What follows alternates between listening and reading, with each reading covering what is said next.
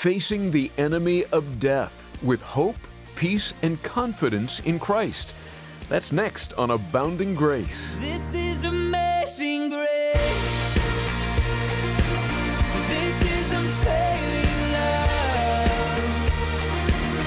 That you would take my place. That you would bear my cross. You laid down your life. That I would be set free. Oh, Jesus, I sing for all that you've done for me. Today on Abounding Grace, Pastor Ed Taylor is going to talk about what the Bible has to say about death and how it's an enemy. But through the finished work of Jesus on the cross, He has overcome sin and death in our lives. With that in mind, we can be confident that our last breath on earth will instantly be in the presence of God if we're a believer in Christ. Pastor Ed likens it to a nap as we join him now in 2 Kings chapter 20. A Christian doesn't have to fear death any more than fearing taking a nap, because you will wake up. Isn't it amazing? Kids hate naps. I'm sure when you were a kid, you didn't like taking naps all that much. They just want to get the most out of life that they possibly can. They don't like them. They're not interested in stopping, in resting, and they're especially not interested in the middle of the day of eating a snack and taking a nap.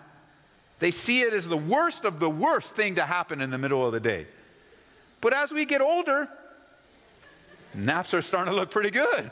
I mean, we'll try to catch as much as we can. You know, there have been times when I've been so tired, I'd sneak out in the sanctuary while nobody's here.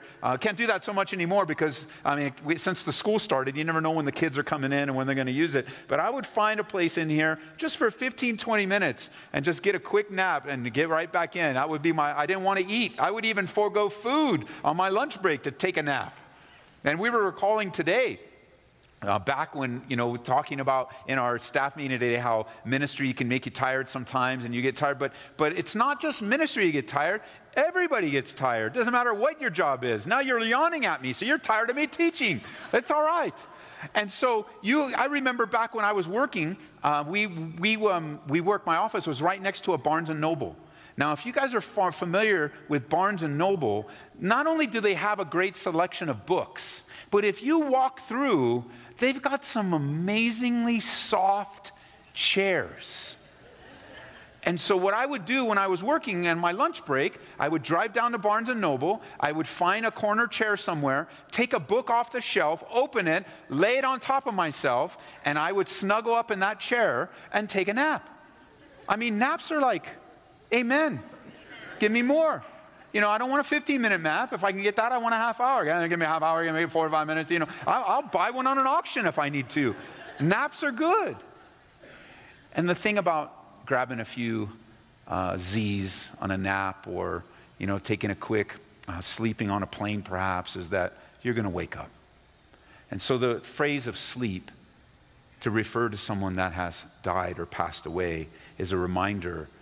If they're a believer, they're going to wake up. They're already awake in the presence of the Lord. That's just their body. That's just their body. A Christian doesn't have to fear death any more than fearing of taking a nap. You will wake up. And this reference is a reference not to the soul of a person, but to their body. Paul makes it clear that when a believer dies, his soul goes to be with the Lord. 2 Corinthians chapter 5, verse 6. So we are always confident knowing that while we're at home in the body, we are absent from the Lord. But to be absent from the body is to be present with the Lord. And so we have that confidence. Jesus told the thief on the cross that was next to him, in some of the final breaths that our Savior ever took, some of the final words that ever came to God in human flesh were these: "Assuredly I say to you, today you will be with me in paradise." There is no such thing as soul sleep. None whatsoever. There was a pastor that I read about who knew that his friend had lost his wife. And so he went over to the house to encourage and comfort him. And he told his friend, "I'm sorry to hear that you lost your wife. But his friend quickly answered, you can't lose someone when you know where she is. And you haven't lost any loved one in Christ. You know where they are. The body remains on this earth, returns to dust, but the real person is with the Lord. You are not your body. Your body is an instrument by which you animate yourself, and which is used by the power and the presence of God to communicate His love and mercy into other people's lives. It's good to know that we will not have this body forever. Did you know that? We will not have that. I mean, I don't know about you, but I'm ready. I'm not going to have this body forever. For goodness sake, we just went go-karting, and I tweaked my back go-karting. There's a word for that. Old. I mean, seriously, what was I doing that was going to bring pain to me? I mean, I was racing to win. I guess that's probably part of it. I didn't show up to lose, I could tell you that. But did I win? No. Just makes me more hungry next time. But as the time moves forward, and I'm now closer to seeing Jesus face to face than I ever have been before, the Bible promises me a new body, one that will be appropriate to live for all of eternity in the presence of God. And you will have a different body. Though we look at a person and say that he or she has died, we may visit the graveside of a loved one. We're confident that they're not there, that it's just bringing back memories and an opportunity to express sorrow and grief. Paul says, don't sorrow as those who have no hope. Because there is a group of people on the earth today that die without hope. But in Christ, there's hope, wonderful hope. You know, in the first century, the pagan world had a very dim view of death. They looked at death and stood there in despair. Death came to them with no hope of the future. Listen to some of the writers and philosophers of the day. As they come with death, they would meet it with resignation and bleak hopelessness. Aeschylus once wrote, and I quote, once a man dies, there's no resurrection. Theocritus wrote, and I quote, there is hope for those who are alive, but for those who have died are without hope. Catullus wrote, and I quote, when once our brief light sets, there is one perpetual night through which we all must sleep. And on their tombstones, they would write grim epitaphs were carved. Here's one. It was on their tombstone. I was not, I became, I am not, I care not. Hopelessness. But Paul says, be careful of sorrow. It can undermine your faith. He's not saying that death will not bring sorrow. Neither is he saying to put up a strong constitution and not let anyone know that you're hurting. He's not saying that when he speaks of sorrow. He's saying that for the believer that has faith in Jesus Christ, the sorrow is different. Sorrow nonetheless. But it's different because the rough edges of sorrow are softened a bit by the hope of Jesus Christ. And they strengthen a person to take the next step, as Elizabeth Elliot would teach us, to do the next thing.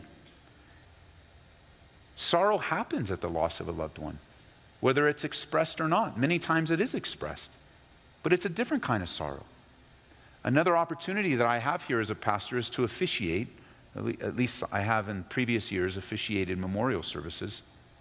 And there is a profound difference in officiating a memorial service for a believer and an unbeliever. It's palpable. It is noticeable. As is the faces of people. When you survey the room in a memorial service, you can quickly tell, not for everyone, but for many, whether they believe in Jesus Christ or not. Whether they're in this room with hope or they're in this room because they have to be. And you have to understand, in our ministry here, when we officiate funeral services here, and we have the privilege of being invited into a family's life, and the pastor is involved here, it is one of the most opportune times to preach the gospel. We have an audience that is captive, and unlike many times, most of their life, the subject of life and death is on their mind in a very real, profound way. And in that time, as you see with Jesus, he would use the opportunities in people's lives to insert his love and his hope. And so anytime you hear about a memorial service here or you see one as you're driving by, pray for the people that are in this room.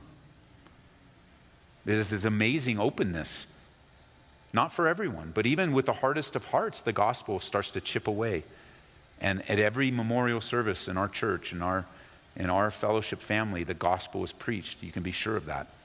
And it's preached with authority, and it's preached with confidence, and it's preached with hope, and it's preached in such a way that reflects a compassion to those that are hurting in the room.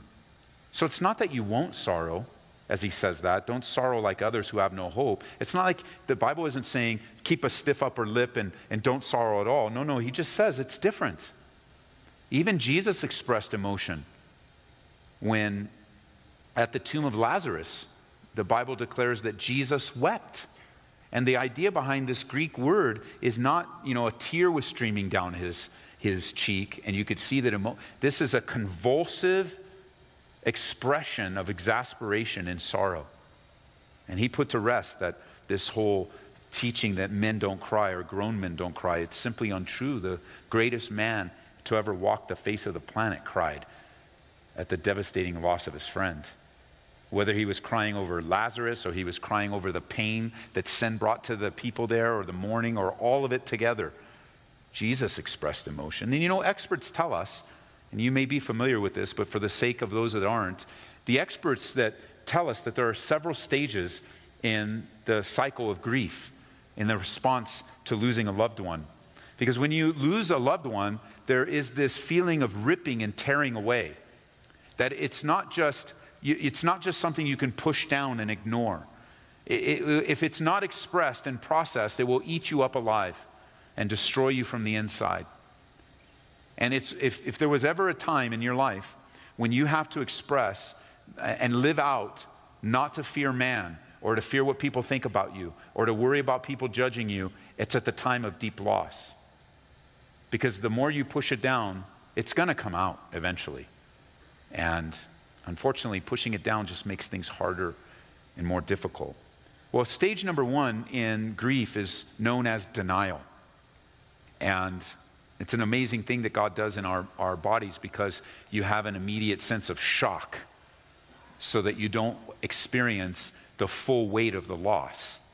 And part of the shock in how your body just kind of shuts down different mechanisms and it just zeroes in and kind of becomes laser focused is because then you start to process and just like in that shock, you're like, this isn't happening. This isn't happening. This didn't happen. It must have been a dream, or in more cases, you'd say this is a nightmare. And after the shock settles in and there's a few days or maybe even weeks, the denial turns into guilt. And you begin to feel guilty. If I only would have been there, if I only would have done something, if I only could have done this, and you begin to process all the what ifs and what could have beens.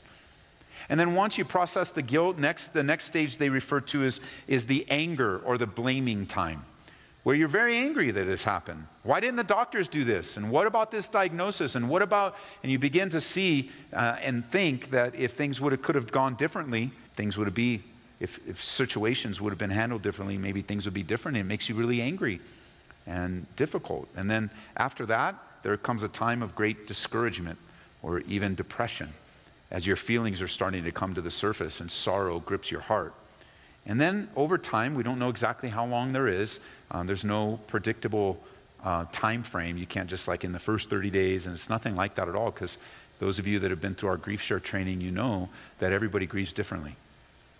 And we all share, those of us that have grieved, we all share some commonality, but there's also a lot of uniqueness because everybody grieves differently because everybody's different.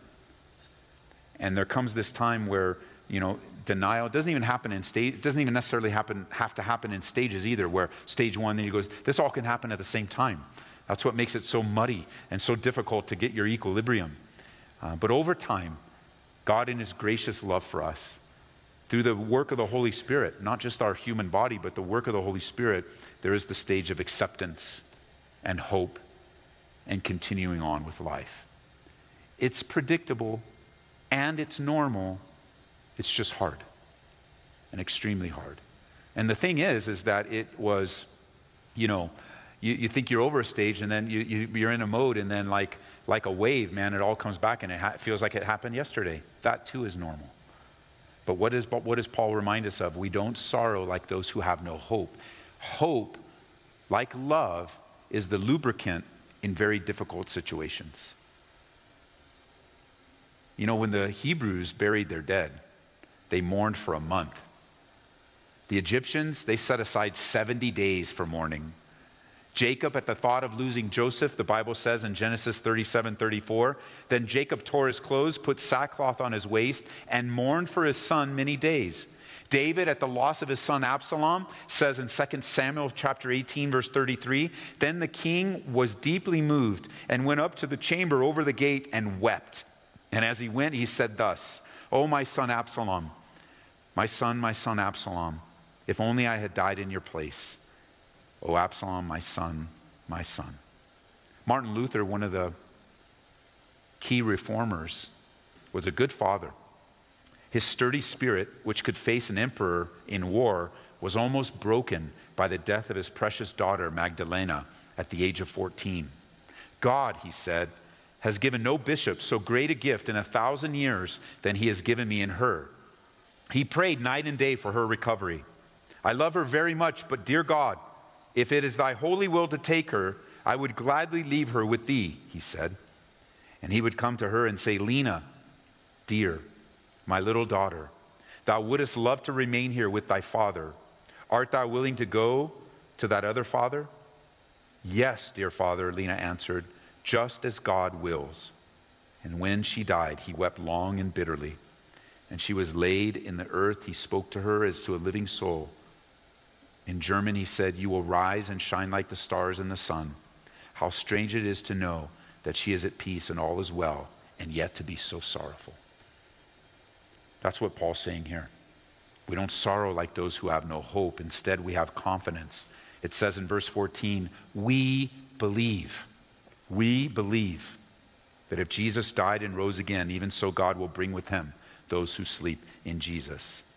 This is the hinge and the hope of the resurrection in our lives. Although death is inevitable, the resurrection comes to everyone who's placed their faith in Jesus Christ. Of course, this is a glorious passage of the rapture of the church. We believe the pre-tribulational rapture, that God would come before the millennial, before the tribulation, and receive us to himself. But sometimes the weight of scriptures get lost in some of these debatable types of doctrines. Because before he ever speaks to the glorious hope of being forever with Jesus Christ in the rapture, no matter where you believe it fits on the calendar, on the biblical calendar, he speaks to the broken heart and to the confused. He speaks to the one that has experienced great loss and great depth, and he just says this, look, I know it's confusing, and I know it's hard, and I know you're deeply sorrowful. But sorrow is different for the Christian because of hope. And we have hope in Jesus Christ that he will return for us. And there's great comfort and sustaining joy that not only will he return for us, but for all those who have placed their faith in Jesus Christ, will be reunited with our loved ones that have gone before us. What kind of reunion that's going to be, I don't know. I know there's a part of me that desperately wants to see my loved ones, my mom, my dad, my son. But how will that be in the presence of Jesus Christ? How will that be when I meet my Savior face to face? How fast will be the wiping away of every tear? How fast will be the encouragement of knowing that I made it to heaven? How fast will it be that in the instant of what we kind of experience through time right now, that in the millisecond instant, or whatever that is, to be in the presence of the Lord, everything is solved. It's all taken care of. Every question is answered. Every wrong is made right. Every lapse, every difficult, every deficit, every ache, every pain, every worry, every care, every concern, every loss is met with, yes, the reunion with loved ones, but even more so, what will worship be like in the presence of our Lord and Savior? What we hope for will be reality. Today on Abounding Grace, we've been learning how to face the enemy of death. It's part of Pastor Ed Taylor's study in 2 Kings. Maybe the timing of all this couldn't be better as you've been grieving over the loss of a loved one. You can hear the complete study online at aboundinggraceradio.com.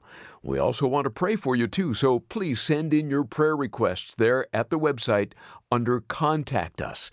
Again, aboundinggraceradio.com. Pastor Ed is with me now, and Ed, as you were talking about death as a believer in Christ and grieving, but not without hope, I know this is something your family is all too familiar with. Your son, Eddie, is with the Lord now.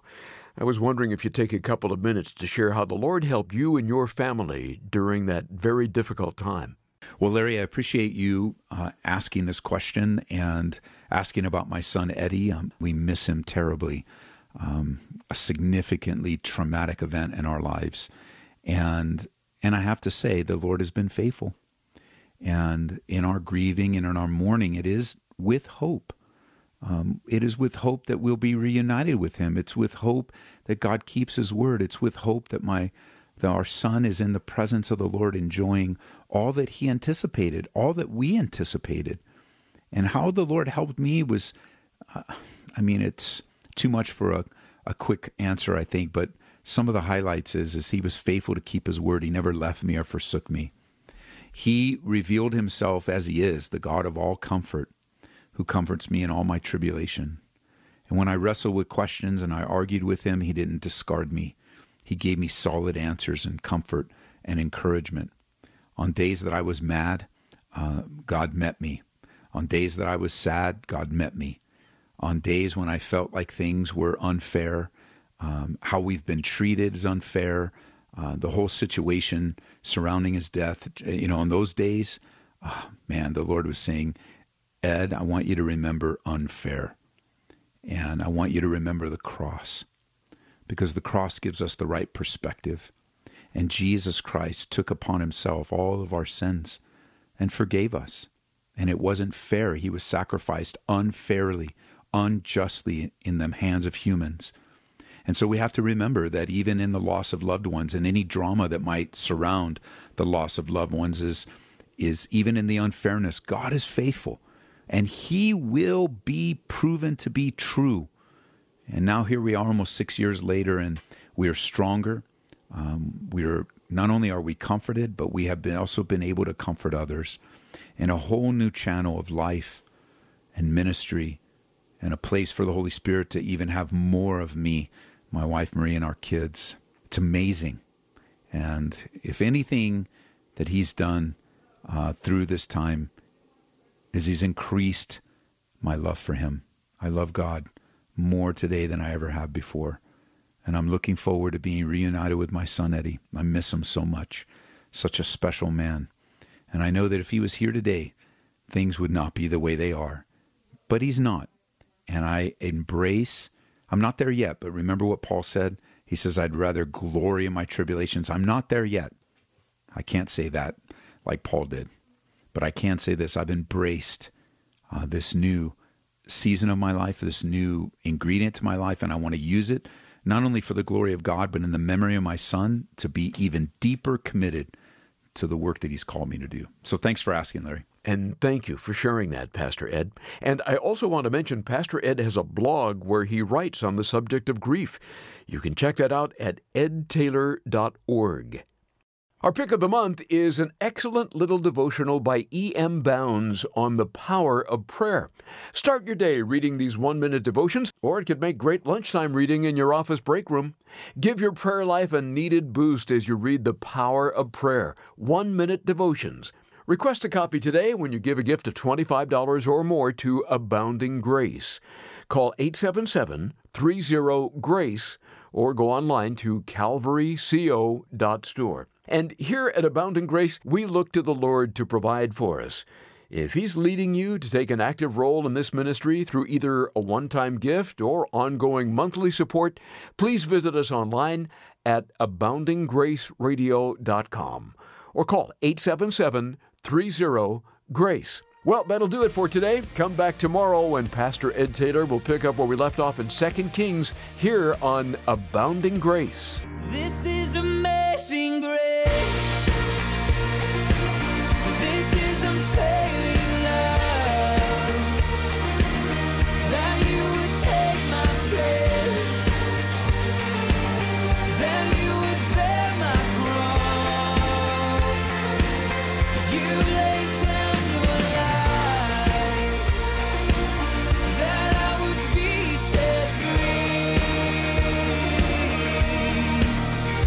Oh, Jesus, I sing for all that you've done for me. Abounding Grace is brought to you by Calvary Church, Colorado, here in Aurora.